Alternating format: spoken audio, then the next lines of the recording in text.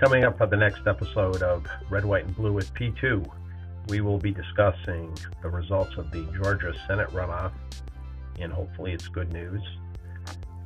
We'll also be discussing what went on in Washington, D.C. on January 6th with the certification of the Electoral College. Hopefully that's good news as well. And of course, we'll have the news of the day, maybe some sports, some law enforcement news, and whatever else we're able to dig up to bore you with. So anyway, we're looking forward to having you join us again on the Red, White, and Blue with P2 podcast with me, Pat Droney, and my partner, Pat Desmond. Coming soon to Spotify.